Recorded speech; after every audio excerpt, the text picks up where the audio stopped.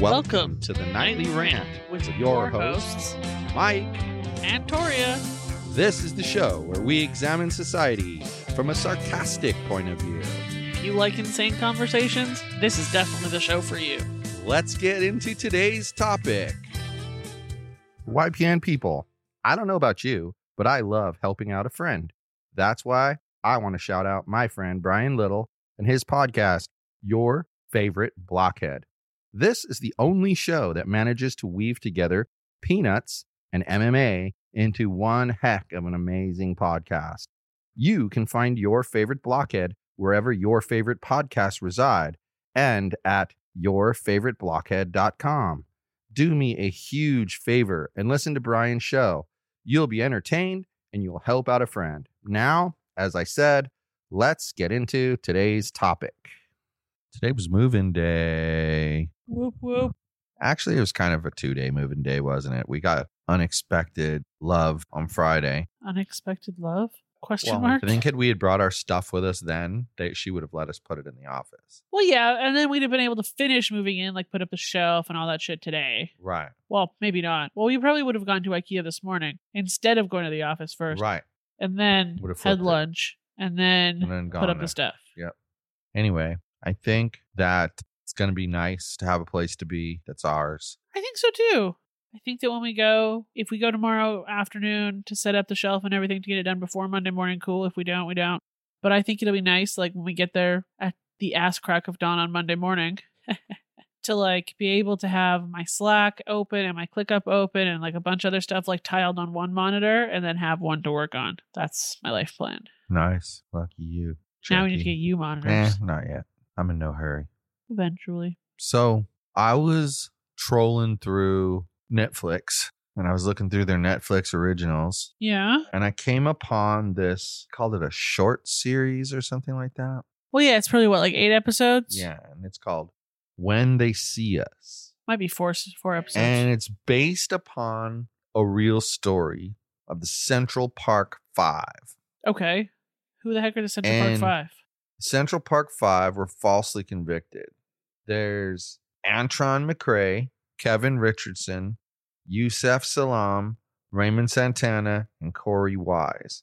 Those are the Central Park Five. Okay. They were convicted falsely of raping Trisha Melly in 1989. And between them, they spent between 6 and 13 years in prison. The real perpetrator, whose name was Matias Reyes, wouldn't be known until 2002. Which is crazy.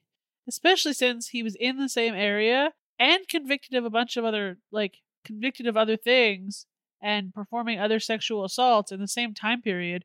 And it said they found DNA at the scene. Why was this DNA never, why was there never some kind of they flag? Railroaded those kids. And, it says here that the Reyes guy was born in Puerto Rico in 71. And he moved to New York City as a child. And at school reports, this is where our system fails right here. Because I've seen this firsthand with 4 different kids. I've seen this thing. School reports noted his IQ as being in the 70s and described him as being emotionally disturbed. He later told psychiatrists that he had been sexually assaulted as a small child. Okay. So that's where our system fails us, because this guy went and brutally raped this woman and did a whole bunch of other crimes, apparently. 4 other women and murdered one. And people noticed the problems with him and called him emotionally disturbed early on. But the system doesn't have anything in place that can force the parents to get help Imagine that. for their kid. Or no, not even force. Let them know that they think their kid is a sociopath so that they can take the proper measures. Yeah, see, those little spots like that are where I sometimes differ with libertarian thinking, because I can see making it a really strong suggestion that you might kind of sort of want to do this. I can see that. Okay. And I can buy into that. I think that's fair. But yet, most libertarians would not buy into that because there's force involved. Well, but if you're just telling the parents that you've done some testing and their kid is a sociopath, you're not forcing them to do anything. Do you think that would change anything? I think responsible parents would at least get their kid a shrink. So you think that most parents don't know this about their kid? I think that some parents are so freaking absent from their kid's life that it would take a sledgehammer hitting them in the face with the information for them to notice. So you think that most parents just miss it? Yeah. What causes them to miss it? Busy.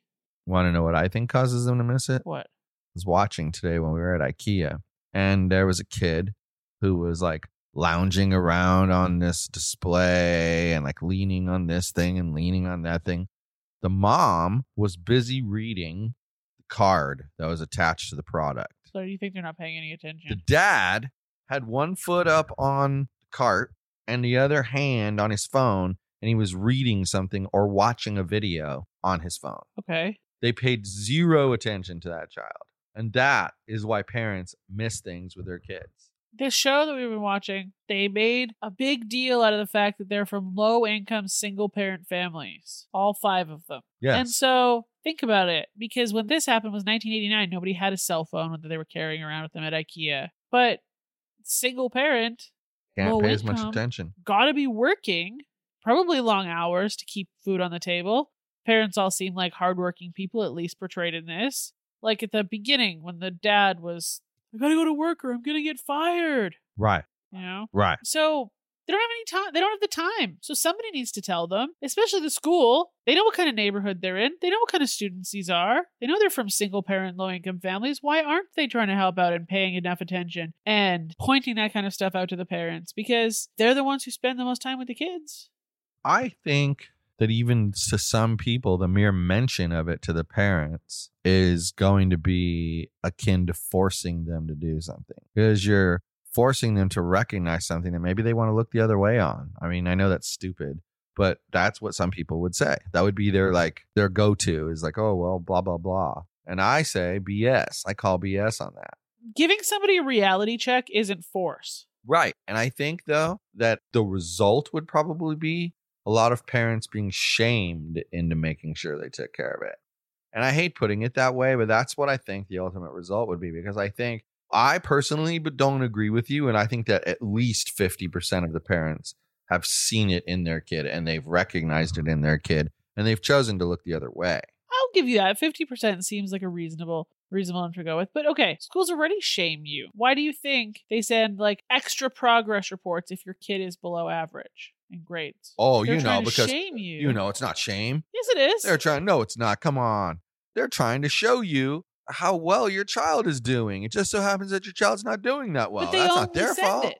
They only send it. I remember asking Alyssa, why is everybody else getting a progress report but not you? And she looked at me like I was an idiot because, that's what Alyssa does when I ask her a question like that. And she said, because my grades aren't low, in, the Alyssa tone, the sassy Alyssa tone, where she thinks, why don't you know this, you dumbass? You went to school once.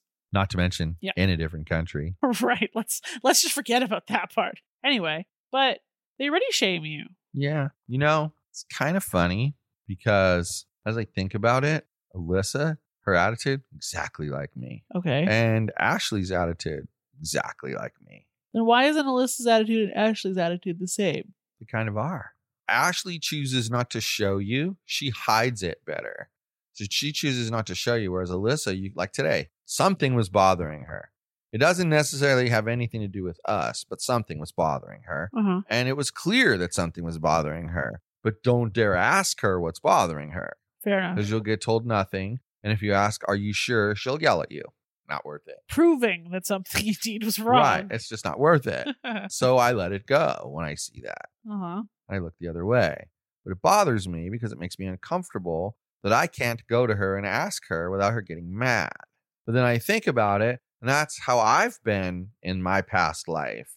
And I've been trying to change that going forward to where when someone comes to help me, I accept the help. I don't act like I don't need it. That makes sense? Yes, but I'm not understanding how we got here or why. Because of her. And that's how she is. She's exactly like that. And so is my oldest daughter. They're both like that. And one covers it up better than the other one. That's all. Okay. Back to school's shaming one your used kids. to not cover it up that well. Back to school's shaming you into doing better things for your kids. They do it with the clothes your kids wear. They do it with parents who don't send their kids to school with adequate lunches. Okay, you know what? Shame. You know what's really interesting? What? When her friend was the principal Yeah. of the school near where we lived. She came on board after a principal who wound up going to the school district to work, and by all descriptions wasn't super well liked by the parents. Okay. And she took over for him. So she could have pretty much, done anything she wanted, and people probably would love her because she wasn't him. Uh-huh. But instead, she looked at the situation and she realized, like, the clothing thing that you talked about. She's like, yeah, that's kind of a problem. There's a lot of kids can't afford that. So here's what we're going to do. We're going to create a uniform with blue Dickie pants and a t-shirt with a cougar on it. That's the uniform. Uh-huh. And it's going to be gray and blue, and then the pants will be blue. And she then negotiated a good deal for the prices, and she sold it to the parents at the cheapest possible price to not make a profit. Okay. Then she said, she got pushback on that. And she said, look, it's because everybody's going to look exactly the same. They're all going to look the same. So it's going to have the benefit that when kids are roaming through the neighborhoods to go home and they do something bad, they're identifiable. We know what school they came from for sure. We don't have to do any work. And she said it also takes the whole, I wear Gucci shirts and you don't, out of the picture. Yeah. You're all dressing the same way.